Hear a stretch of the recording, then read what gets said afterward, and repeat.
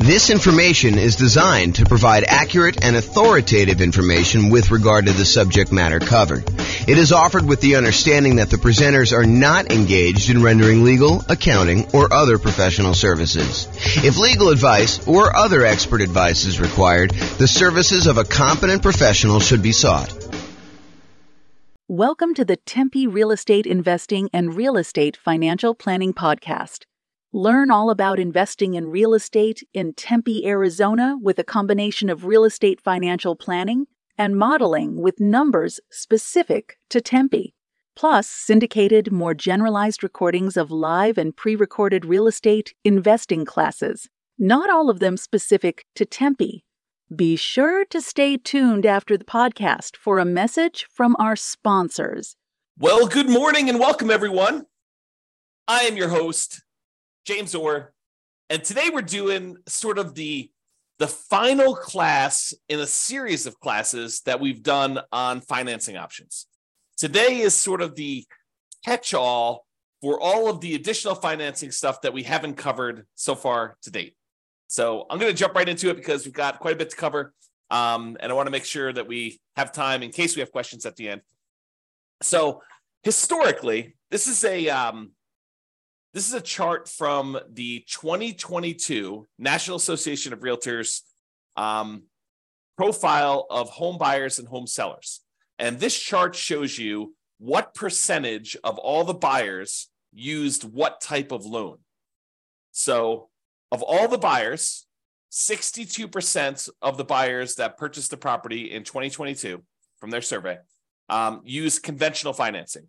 And we've done an entire class on conventional financing. In fact, we've done several classes on conventional financing. So if you have questions about that, that's not what we're covering today. This is the class on all the other types of loans. But 62% of them use conventional financing. 17% of all the buyers used FHA financing. And we've done a separate class on FHA financing. The 3.5% down option for being able to buy properties, single-family homes, duplexes, triplexes, fourplexes, that's FHA. The VA loan, which is a nothing down loan program, which also allows you to buy single family homes, duplexes, triplexes, and fourplexes. That is the VA loan. And we've covered an entire class on VA loans. 5% of the buyers didn't know the type of loan that they got, which honestly is not that surprising. I was surprised that the larger percentage knew what type of loan they got.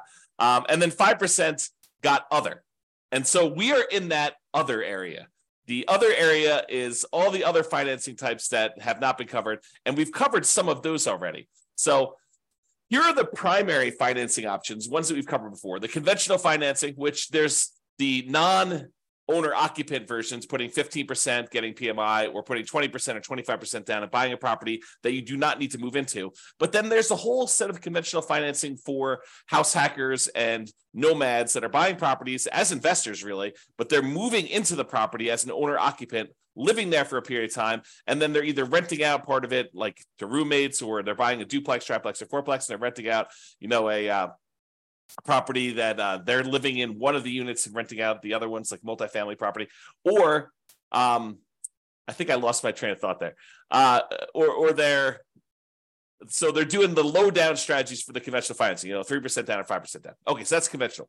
The FHA, we talked about that. That's 3.5% down. VA, we talked about that. USDA is a rural property. It's a nothing down loan program for single family homes, and you use that to buy rural properties in different parts of the country. It's not going to be in a major city. You may need to drive in order to qualify for that. And then we had an entirely separate class on portfolio financing, which is the financing you typically use when you are either buying in some type of LLC, you're buying with partners and forming an LLC, you're buying with some type of self-directed retirement account, or you are buying and you've already got 10 conventional loans, so that you're buying your portfolio loan after you've gotten your loan spots filled up. So we've covered an entire class on that. We're not going to cover today.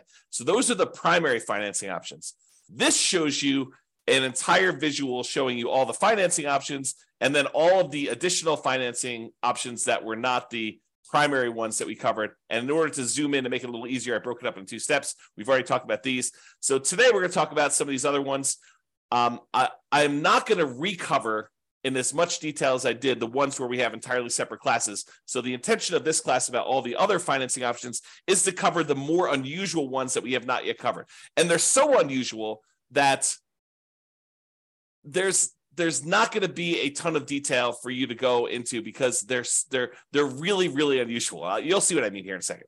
So creative financing, we've done an entire series of classes on that. That's all the owner financing stuff, wrap financing, buying properties subject to the existing mortgage, doing any type of loan assumption on really low interest rate mortgages there, lease option, lease purchase, the whole rent to own family, any agreement for deed, bond for deed, contract for deed, anything like that. That's all part of the creative financing family. And we've covered that in a separate class. I will very briefly run through those, but honestly, go watch the full, I don't know if it's I think it's a 2-hour class we did on just creative financing by itself, if you were interested in that.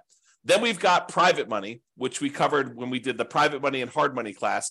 The difference in my mind between private money and hard money is private money is someone who is not usually in the business of making a real estate loan. Someone like grandma or grandpa or Uncle Larry or Uncle Bob, the people that they know you, they like you, they trust you. They may have some money invested in something else like CDs, and they're looking to get a good return on their money. And you are a real estate investor and you're looking to borrow money in order to go buy a property, but they are not typically in the business of loaning money on real estate loans. That's private money in my mind. Hard money is someone who is in the business of loaning money, and they're going to make you a loan in order to buy real estate, something like a hard money lender who is advertising and seeking out investments like this. So we talked about that in detail. I even shared with you my private money presentation of like how to go raise private money if you're going to go do that. And hard money, you don't need to go raise private. You don't need to raise hard money. They are already doing that. That is their job, is that they're providing these hard money loans. And we've covered those in a separate class. So I'm not going to deal with a ton of detail on that today either. One thing that we haven't covered super recently, but I have an entire class on as well, is the home equity lines of credit. So using your HELOC, home equity line of credit, in order to borrow money in order to acquire additional properties or buy them outright. So for example, you own your own home, your primary residence free and clear, and you want to go buy a rental property. One could, if they were so inclined, actually do a HELOC on their primary residence, use all the money from that in order to buy the investment property free and clear. So basically, they're transferring a loan, they're putting a HELOC on their primary, and they're using that to buy the property outright. Or they could use that as a down payment in order to buy another property as well. So you don't need the whole amount of money, but you could use it and still be leveraged on the invested property. So we'll talk about HELOCs a little bit, although I do have a separate class on that as well. I do not have a separate class on life insurance, so we'll talk about that today. I do not have a separate class on buying properties cash, although I take that back, because yesterday I did a class on how much faster it was, in some cases, for you to actually pay cash for property. And I know that blows people's minds because it blew my mind yesterday when we went over the class. But basically, we showed that in some markets, it actually is faster for you to take all the extra time, that significant amount of extra time in order to buy a property, all cash, instead of buying properties with 5% down as a nomad and doing that strategy. So that was super interesting, I think, to see how significant that was in certain markets. So I do have a separate class on self-directed retirement accounts, but we'll cover that briefly today. And then I've like other classes we've done in the past on partnerships and how to structure them and all that stuff, not specifically on the financing part, although I probably will do a standalone one on that in the future too. But that is what we're planning on covering. So let's jump into some of the stuff, but realize that there is a lot of this that you already have in the terms of a full separate class on these. Okay. All right, so creative financing. Entire separate class on this, but here's the quick overview. Owner financing, it's when a seller owns a property free and clear, they do not have a mortgage on the property, and they act like the bank. You say to them, hey, I'd like to buy your property. They say, great, I'd like to sell you the property. I don't want to go get a traditional bank financing. They're like, that's okay. I'd like to get the income from the property. And you guys come to an agreement where you make them monthly payments, you negotiate the terms of the loan, you negotiate how long the loan will be, you negotiate what you need to qualify. In some cases, they'll ask you for your credit score. In some cases, they won't. Some cases, they'll want to see, proof of income. Some cases, they won't. So it's all negotiated there. The interest rate you negotiate with the seller is all negotiated. There's no set ones for that. It's not determined by a bank or anything like that. You get to negotiate it all. And so the seller will act like the bank, and they will accept monthly payments or yearly payments if you negotiate it that way, or quarterly payments, whatever you want to negotiate. And the seller will act like the bank to finance that property for you. That's owner financing. What if the seller has a loan on the property still? Well, you might be able to structure it as wrap financing then, where the seller is going to accept the payment for you, but they are going to pay part of the payment you give them on their underlying loan. They're going to wrap the financing that they have currently on the property, and they're going to give you a new loan around that. So let's say you're buying a $400,000 property, but they owe $200,000 on it with a loan that they already own. So you're going to take that $200,000 loan, you're going to leave it in place. The seller is going to collect payments on you making a payment for the full $400,000 purchase price minus whatever you decide to put up for down payment, whatever you negotiate. And then they are going to take part of the payment that you give to them, and they're going to pay that underlying $200,000 loan. That's wrap financing. Loan assumption is when you're going to formally go to the bank and you are going to formally assume, you're going to apply and take over full responsibility for a loan that the seller already has. So, for example, the seller, a couple of years ago got a really, really good FHA loan, and you come in and you want to buy that property from them. You can formally go to the lender that has that loan and tell them you would like to formally assume the FHA loan. And they will have you fill out some paperwork. They may have you pay a fee, and then you take over their FHA loan with their old interest rate, which is probably attractive compared to what you can get today. The tricky part about doing loan assumptions in today's market is, in a lot of cases, not every single case, but in a lot of cases, the seller has acquired a property where they got their loan a few years ago, and the property values have gone up very rapidly since then. So they may have some equity that you may need to negotiate in some form or pay them in order to be able to formally assume their loan. Okay, so that's the loan assumption. That's part of the creative financing. Then there's the whole rent to own, lease option, lease purchase family, which is you agree, you go to a seller. You go to usually to a landlord who's renting the property, although it can be to a seller, and you go to them and you say, look, I realize you're renting this property. I would like to rent it from you, but I would also like to be able to buy it from you. They're like, that sounds good. Why don't we go ahead and do this? We will structure a lease agreement, and I'll give you an option agreement to be able to buy the property. And so now you have a lease agreement in place with also, in addition, an option agreement in order to be able to buy the property for a certain price at a certain date in the future with certain terms. And so basically you structure this. That's a lease with an option. Or you guys can come to an agreement, have the attorney say to you, hey, look, why don't we do this as a lease purchase? We'll have a lease agreement in place, and we'll have a purchase contract that's good for a year or 2 years or whatever it is. And so now you have a lease with a purchase contract, which is a lease purchase. So that's the whole rent to own, lease option, lease purchase family, if you want to structure it that way. Then there's the whole agreement for deed, bond for deed, contract for deed, installment line contract. You could think of this almost like your car financing, where you don't technically own your car until you've made all the payments as agreed.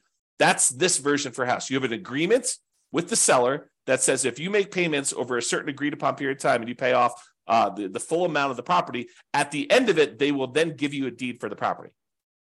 It's different from owner financing. That owner financing, you have a deed that you get immediately, but then there's usually either a mortgage or deed of trust that says if you don't pay, then the deed can be pulled back. You can have a foreclosure and the deed can be pulled back to the seller. So with an agreement for deed, the seller holds the deed until the very end. So some type of either installment land contract, agreement for deed, bond for deed, contract for deed. And then the last one is subject to. So the seller has a loan on the property and they agree to deed you ownership of the property, and you agree to start making payments on their underlying loan. That's subject to. Okay. So that's the whole creative financing family. Go watch the 2-hour version of that class for a lot more detail on that. But that is one of the other financing options that we have not talked about. Well, I guess we've talked about it in a separate class. All right. Let's now talk about some private financing. And again, we have an entirely separate class on private financing and owner financing where I give you some of my private financing. I think I give you my private financing report that I would use when I'm sitting down talking to somebody who is maybe interested in loaning money. You can look through that. Do not copy mine, please. Go ahead and use it to get some ideas and then make your own. All right, so private financing. We don't usually use private financing for nomads or house hackers. This is usually, like investment properties that you're not moving into, although you could, I guess, in some really rare cases, get grandma to loan you money in order to do a nomad property, but it's highly unusual. Most cases, we're actually using some type of conventional long-term financing on those. So private financing, as I mentioned before, this is friends and family. It is not someone who's in the business of making loans. So to go to somebody and say, do you know somebody who's doing private financing? That's not how you do this. What you're really asking them is, do you know someone who's a hard money lender? If you want to do private financing, you got to go talk to them individually. At Thanksgiving dinner, you tell grandma what you're doing. She's like, I got this money sitting in the CD. Why don't we do something together? You can say, that sounds like a great idea, grandma. Let's work together and you can loan me the money. That's private financing. Or you're at work and you're telling your buddy at work, hey, I'm doing these fix and flips and, I'm borrowing money from this guy and he's charging me 15%. And the guy's like, hey, 15%, that sounds really good. I said, yeah. He's like, hey, I'd be willing to do it for 12% or 10% or 8% or 7%. And so you end up talking to your buddy at work, and your buddy at work's got some money that they want to get a return on. And you guys work together to structure that, usually with the help of an attorney structuring the paperwork for the first time or two. Okay. So private financing, more flexible than banks and can be much faster to close. The relationship is really important. It's actually critical in this case. It still requires a good financial statement because grandma's going to want to know that you're solvent, right? She's probably not going to take a risk if, you're not paying your other bills. She may, but probably not. And then it's typically, the range that you're able to negotiate is completely up to you, what you and grandma or someone else decide. But I would say it's typically in the 4 to 8% range right now. Can be a little bit higher, can be a little bit lower, depending on your relationship with the person and what they want and need. Okay, so that's private financing. Hard money, entirely separate class on this. Don't usually use this for nomads or house hackers because the hard money lenders are not usually willing to make consumer loans where you are moving into the property. They usually only want to make commercial loans where you are not moving into the property. So they'll do loans like stuff on fix and flips, or if you're doing some type of like BRRRR strategy where you're buying a property, you're rehabbing it, you're getting it rented out, and then you're refinancing it at this point, probably a year later. That's the new rule for doing BRRRR. So you're probably doing that, and you're using a hard money lender for that kind of 12-month period in order to do it. So typically for a fix and flip or fix up refi strategy, the BRRRR strategy, it's often shorter term loans. If you're doing a quick fix and flip, sometimes it's as short as 3 months. Most of the time, it's going to be a little longer than that because it'll take you some time to do the fix and flip and then also to market the property and get it closed. So oftentimes it's probably more in the 6 to 9. And then if you're doing the BRRRR strategy, it's going to probably need to be 12 months at this point in order to get you your kind of like money out financing thing where you actually get and replace the hard money loan. The property is going to be really important to the lender. Does it support the loan? Are you able to buy it at a big enough discount where it supports this type of loan? Most of the time, a lot of these lenders are going to go to like 70% loan to value, loan to after repaired value. And so you're able to buy a property at a big enough discount. A lot of times you'll be able to do this as a nothing down loan program. More often than not, though, I think you're going to find that you're going to need to bring some money to the table, if not for the purchase, then for the fix up part of the process as well. It is possible you could do it as completely nothing down, but it is tricky to do. You can do it, but it's going to expect a lot of hard work and jump into a lot of hoops and trying to find the perfect property, the perfect lender, the perfect situation where you're able to do that. This business of doing fix and flips is a lot easier if you have some of your own money. That's another way of saying that. The borrower will typically be screened thoroughly as well. So a lot of folks think, I'm going to go do fix and flips because I've got bad credit or no credit. And, I want to get started in this real estate investing. And this is a way for me to build up my down payment and then build up my credit while I'm doing that, pay off some old debts I've got, clean up my credit, and be able to get a property where now I can go buy long-term buy and hold properties. So they think that going in and doing like fix and flip and doing hard money is the way to go. But oftentimes the hard money lenders, not always, but I would say the overwhelming majority of times, the hard money lender is going to want to look at you as the borrower as well. Unless it's just like a ridiculously amazing deal and they feel super safe, or it's like an individual hard money lender who's sort of like, operating off the cuff and, maybe they're not making as many loans as they want to, and they're willing to take a little bit of extra risk and they're willing to do something with somebody who has some credit challenges or something like that. I think that you may be able to find those, but the ones that are in business are probably going to want to see you as a borrower to have decent credit and look at you a little bit as well as the property. So the hard money rates tend to be in that 10 to 15%, sometimes a little bit higher, sometimes a little bit lower, and usually paying 1 to 5 points. A point is a percent of the original loan amount that you're getting. And so they may charge you, 2 points and 15% or something like that in order to do it, which means you're going to pay 2% of the initial loan as a fee in order to get the loan. And then you're going to pay 15% per year interest on that. So if you only hold it a half year, you're only paying half of that. But if you fold it the full year, you're paying 15% of the original balance.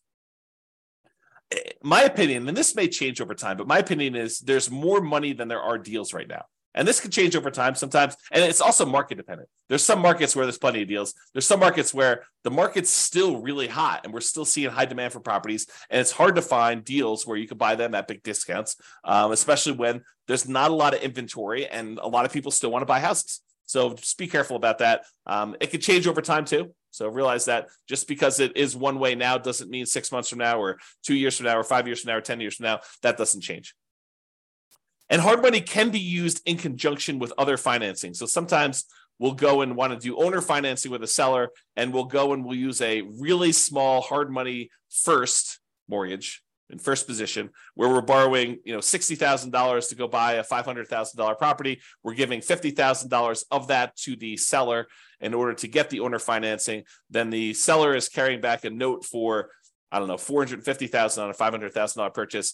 You're giving them $50,000 of the $60,000 you borrow, and you're taking $10,000 in order to do repairs and for some holding costs or whatever else you're doing there. So that's an example where you could use hard money in conjunction with another strategy, for example, that owner financing deal.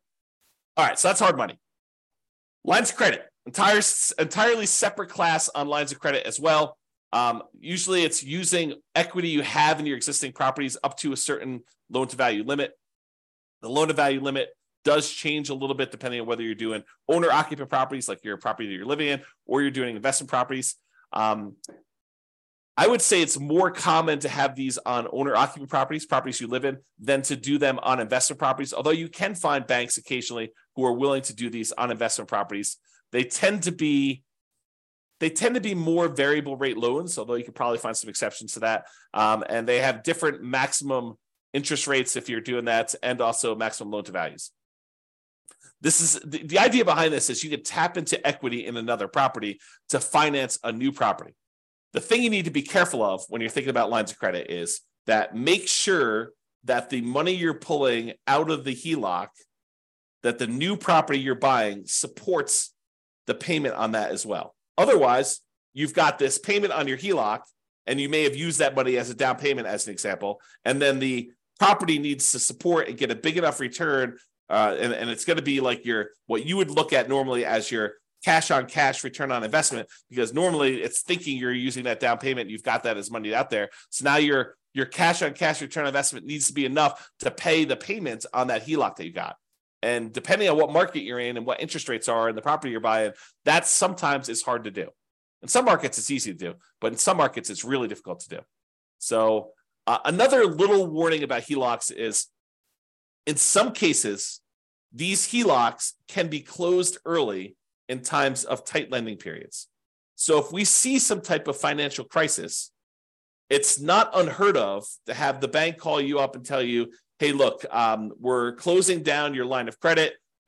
Maybe they're telling you we want to see, depending on what your agreement actually with them says, but maybe they want you to pay off the amount that you owe in a certain period of time. Maybe they'll convert that to a fixed period loan, but they won't let you borrow anymore. So realize that there are times when the lender's appetite for these can change, usually with some type of financial crisis, like 2008, 2009, that sort of stuff, where now the lenders are no longer willing to have these home equity lines of credit out there and available to you in case you want to use them. So if you think this is going to be a strategy you could use universally, that may not be the best plan. If you think, hey, look, my plan is to go buy all these properties and have HELOCs on all of them, and then to use these HELOCs in order to acquire properties, that may work great until they close down all the HELOCs.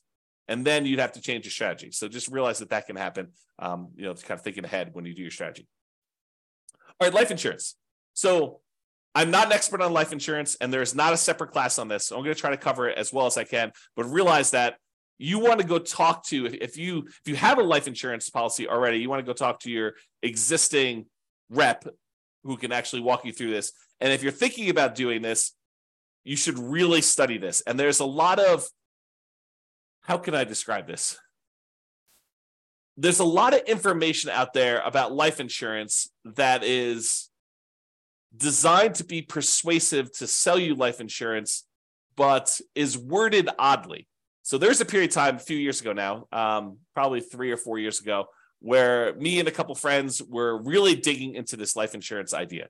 Like they talk about like the infinite banking stuff and everything like that. So there's a period of time where I was doing a ton of reading and a ton of studying this. And one of the things I came away with is the way that some people were wording their description of life insurance and how it gets used. While it was technically correct, it was, in my opinion, misleading. It was worded in such a way that you could interpret it in a true way, but you could also say that's not exactly what's going on there.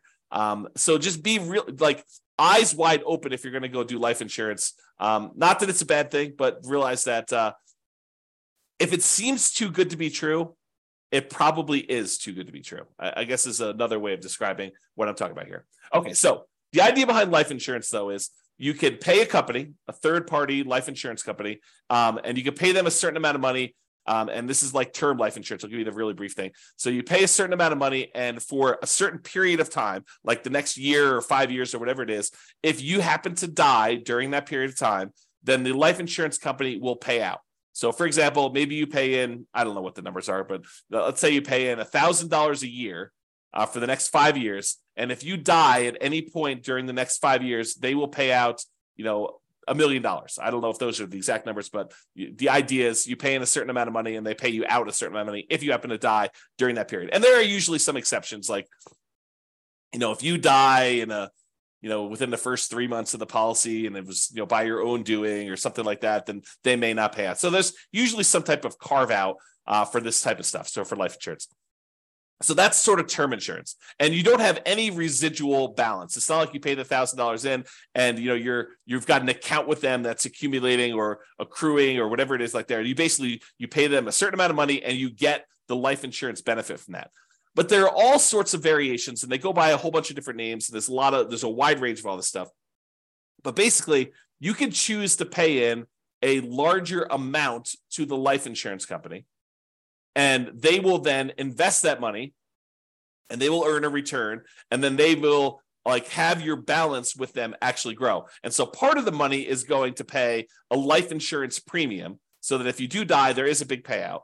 But in addition to that, you're paying more than the amount that you would need to have paid just to have gotten that life insurance benefit. And then they're taking part of that extra money and they are investing it on your behalf. And so what are they investing in? I don't know. You can go look up their kind of guidelines exactly, but a lot of times they're investing in stuff like stocks or bonds or other investments that they might have. And in some cases, what they're doing is they're taking the money that they have and they are loaning it out to the actual holders of the policy. So for the example, so over the last 10 years, let's say you've been putting money in this life insurance kind of policy that you've got there. And over that time period, you've grown a balance with them where you have $100,000 sort of like accrued with them internally in your account. And they want to go and they say, look, you've got this $100,000 invested with us. What do you want to do? And you could go to them and say, I would like to borrow against my $100,000 that I have with you. And then they will loan that to you and they will charge interest to that. And they may not charge you the interest directly. They may sort of do some accounting where maybe there's payments on it, maybe there's not payments on it. You really need to go talk to your policyholder as to what this might work like. But realize that any interest you're paying it to yourself instead of that money growing in whatever it is there. So that's sort of the idea. So you're really just, it's sort of like a weird savings account with some additional tax benefits and maybe some, of the policy itself going to some life insurance. They get all complicated. There's lots of variations on them. So go do that. So the idea is you may decide to pay into this life insurance policy and have this be an investment vehicle. And then you could borrow money from this in order to purchase rental properties or do something else, whatever you really want to do. It's up to you as to what you can do there. And just make sure that your property can support any additional debt or interest payments that you're accruing or that you're actually having to pay by doing this life insurance policy. I'll make one other point about this life insurance. Really, you should dig in if it's something that's of interest to you. But the thinking of this is this. If you're going to go hire a third-party company in order to take this money and invest it on your behalf, they're going to go buy stocks or bonds or whatever they're going to do. Realize that they're not usually giving you the exact return that they're earning. And they may charge you some type of admin fee, or they may say, we will, you'll get 80% of it, or you'll get something. So really, they can structure it lots of different ways, but they're having to profit to run their whole organization from the money that you have invested with them. So it's not like you just take the money and you invest it directly and you get to keep 100%. They're usually taking the money and they're investing it and they're charging you some type of fee in order to do that. Okay, that's enough being said about life insurance. Let's move on. Let's talk about self-directed retirement accounts. And there's an entire separate class on this. So for example, if you have a self-directed IRA or a self-directed 401k, that is, you have an account, an IRA or 401k, and instead of having it with Fidelity or Vanguard or whatever it is like that, where you're investing in stocks or bonds or whatever other types of securities that they may sell, you could decide, instead of having the account with them, you could go meet with an attorney or a specialist who does this for you and create a self-directed version of that where you have control over the money and what you invest in. And when you do that, there are lots of limitations and rules about what you can and can't do, but you could then use that money in order to go buy things other than stocks or bonds. You could go buy things like gold, or you could go buy things like real estate, or in some cases, probably some other type of investments. There are restrictions. There are a lot of rules about this. Go watch the class on a lot of details on that. And also there are rules about what you can do for the investment you're buying. So there are limitations on, if you go buy the property, you doing work on that property if it is your self-directed IRA retirement account. So just be careful about buying a property thinking that you're going to do the rehab on it and then you're going to be able to sell this property. There are restrictions on that. And so you may need to work with someone else or hire someone else to do those jobs if you're going to do it. Now, if you go use the self-directed retirement account and you want to use it as a down payment to get a loan in order to do a purchase of property, most lenders are going to insist on doing a non-recourse loan because they can't go after your IRA or your 401k, your self-directed stuff. If you're getting a mortgage with the property owned by a self-directed retirement account. So if you think, I'm going to take this money and I'm going to go get a rental property, you're not going to probably be able to put 20% down. If you're going to get a non-recourse loan, usually as a portfolio loan with a portfolio lender, they're usually going to require at least 35% down as a non-recourse loan. And because they're using some type of, debt service coverage ratio in order to make sure that the property is going to be supporting itself, they may require more than 35% down. And it's been my experience with clients that have used these before is that sometimes you don't find this out until really late in the game, like a week before closing, when you've done a lot of stuff and you don't want to drop out of the contract. Then they tell you, look, I know we originally talked about 35%, but after we've looked at the whole situation and the property and everything, we're going to now require 45% down or 52% down or whatever it is that they tell you in order to be able to get that loan. So be prepared. You heard it here first, that these 35% numbers are not like the set in stone number that you have to do for a lot of lenders. Okay. When you get these type of non-recourse loans, if you're getting like 30-year financing, in most cases, those are going to be some type of adjustable rate mortgage. They're going to be variable.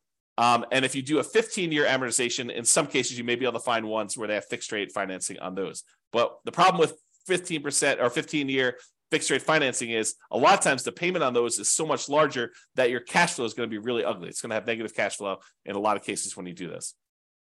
Now, there's sort of like this weird, I don't know if it's a trick, but some lenders consider you funding an LLC from your self-directed IRA or self-directed 401k as different than the self-directed IRA or self-directed 401k being the owner of the property and investing directly. So, for example, you have a buddy who also is interested in investing in rental property. You guys decide to form an LLC together. And you guys get together and your self-directed IRA is going to be the one that wants to fund the deal. So the self-directed IRA takes let's call it a 50% ownership interest, could be whatever you decide, but it takes half ownership interest in the property in exchange for providing, in this case, let's call it 20% down. And then your partner, your other investor buddy, is going to be the operating person in the agreement. They're going to go find the property. They're going to do all the work on the property. They're going to manage the property. They're going to do all that in exchange for their half of the deal. You guys are going to go out and buy a property. And for some reason, a lot of these portfolio lenders, when you're going to go form an LLC that has the self-directed IRA just being the funding partner in the LLC, they see that as different than your IRA owning the property directly. And there's probably some good reasons why, right? But then your other partner is going to have to sign on the loan. They're going to be personally responsible. They're going to be a personal guarantor on that loan. And then your self-directed IRA is going to provide that for 20% down. So instead of having to put 35% down, if your IRA owns it directly, in this case, because you formed an LLC with someone else, you're not going to be able to do this with you. You're not going to be able to partner with your LLC, is my understanding. You're going to need to do it with someone else. They will be able to personally guarantee the loan, and you will be able to do it with 20% down. So that's a kind of way to do it. Again, talk to a professional, specialize these in details, or go watch the 2-hour class to get some insight before you go talk to your guy. All right. Couple more. Cash. So yesterday, just happened to teach a class on this. We talked about, and there's lots of variations on this, but yesterday we talked about if you're doing like the nomad strategy of buying a property as an owner occupant, 5% down, moving into the property for at least a year, living there for a year. Then after you're done living there for a year and saving up your next down payment, you convert that one to a rental. You buy your next property 5% down, you move into that one, you live there for a year, and you repeat this process until you have as many rentals as you want to acquire. So using that strategy compared to somebody who is moving into a property, living there, and they buy their one owner-occupant property first, and they stay there forever. Then they start saving up using the same savings rate as the other person was for doing their nomad. So it's not a huge savings rate, but taking what seems like forever to save up to the point where you have 100% of the purchase price of the property you want to buy, and then buying a rental property, not moving into it, but buying a rental property, all cash. Then you take all the savings you have from your regular job and any positive cash flow you have from this free and clear rental property, you use that to save up and buy another free and clear property with that thing. It turns out that in some markets, that is actually faster, saving up and paying all cash for properties, than doing the nomad strategy of buying 5% down properties and acquiring that way. It depends on the market. With our current interest rates, current prices, current rents. Okay, so that's what we found out. So if you're like, who is buying properties all cash? In some cases, it's actually faster for you to be financially independent, for you to do the cash strategy versus doing financing. And I'm sure in the future, I will also do comparisons doing, 20% down versus paying all cash, and 25% down versus paying all cash, and maybe even 50% down, like 50 instead of doing all cash. Like, I'll go do all those strategies, and I will show you how. And sometimes it's more effective, faster to do it other ways. And then I also yesterday looked at risk, which one is more risky. Turns out when you do financing, it is riskier. And then also how that impacts your net worth. And in a lot of cases, doing the ones where you finance properties gives you a higher net worth, although a lot of times you become financially independent where the income from your properties and your other investments actually exceeds your personal expenses faster by doing the all cash strategy. So you have conflicting goals. If you really want highest net worth, maybe you still do financing. If you want to be financially independent fastest, maybe you do the cash strategy. So it's really interesting how that varies depending on market to market. Go watch the class. I think I posted it to the website yesterday, or it'll eventually be on the podcast too. So, okay. So taking with cash, sometimes taking the significant extra time to save up to pay all cash for properties can still be a very reasonable strategy in some real estate markets. So you may think to yourself, it's going to take me whatever it is, 15 years to be able to save up to buy one property for all cash.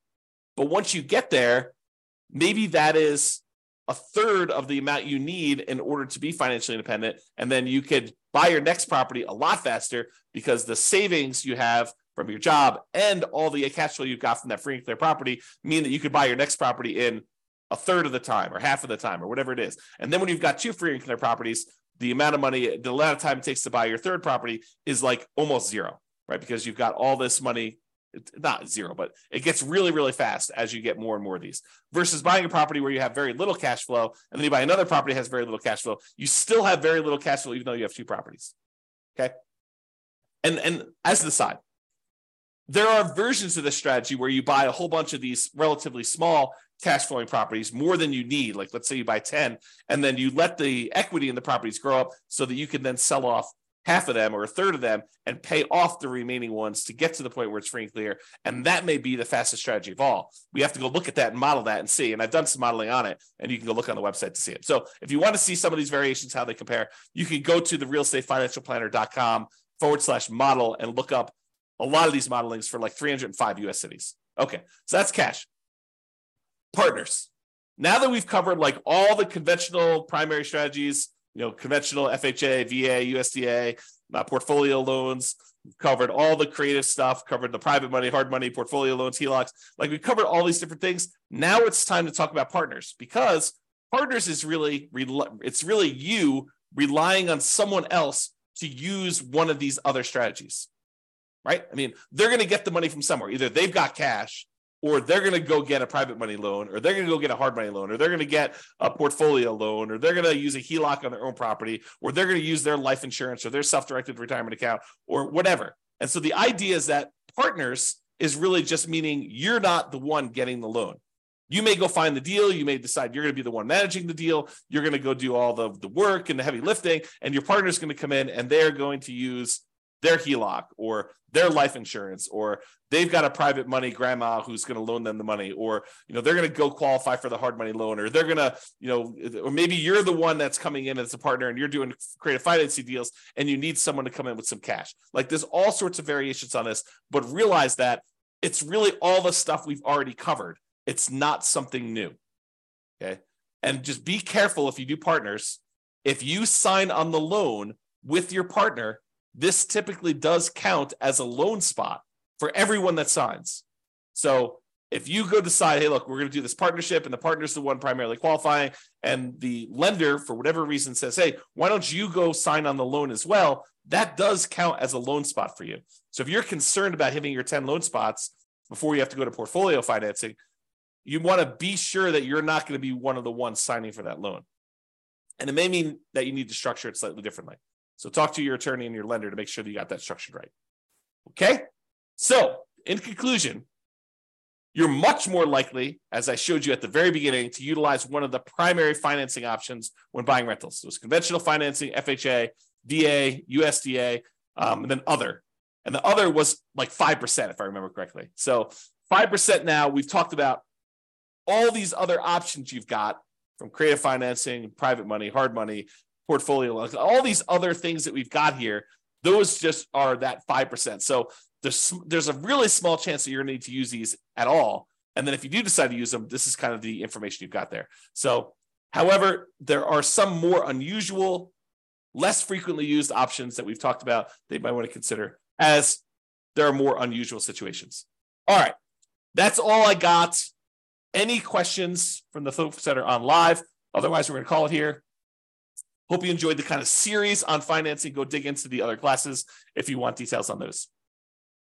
Any final questions?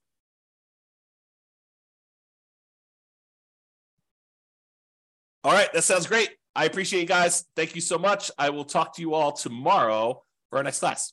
Bye-bye for now. With home prices up, mortgage interest rates up, and rents up, but not quite enough to counteract the higher prices and interest rates, cash flow on rental properties in Tempe is harder than ever. Book a call with the Real Estate Financial Planner to apply our proprietary 88 strategies to improve cash flow on your rentals. See the show notes for a link to schedule your call and improve your cash flow today. If you're a real estate agent, lender, or professional in Tempe that wants to help our real estate investor listeners, consider reaching out to learn about collaboration opportunities with this podcast. We'd love to add more value to our listeners by having you assist our investors buy, sell, and finance their real estate investments. See the show notes to schedule a call to discuss collaboration opportunities.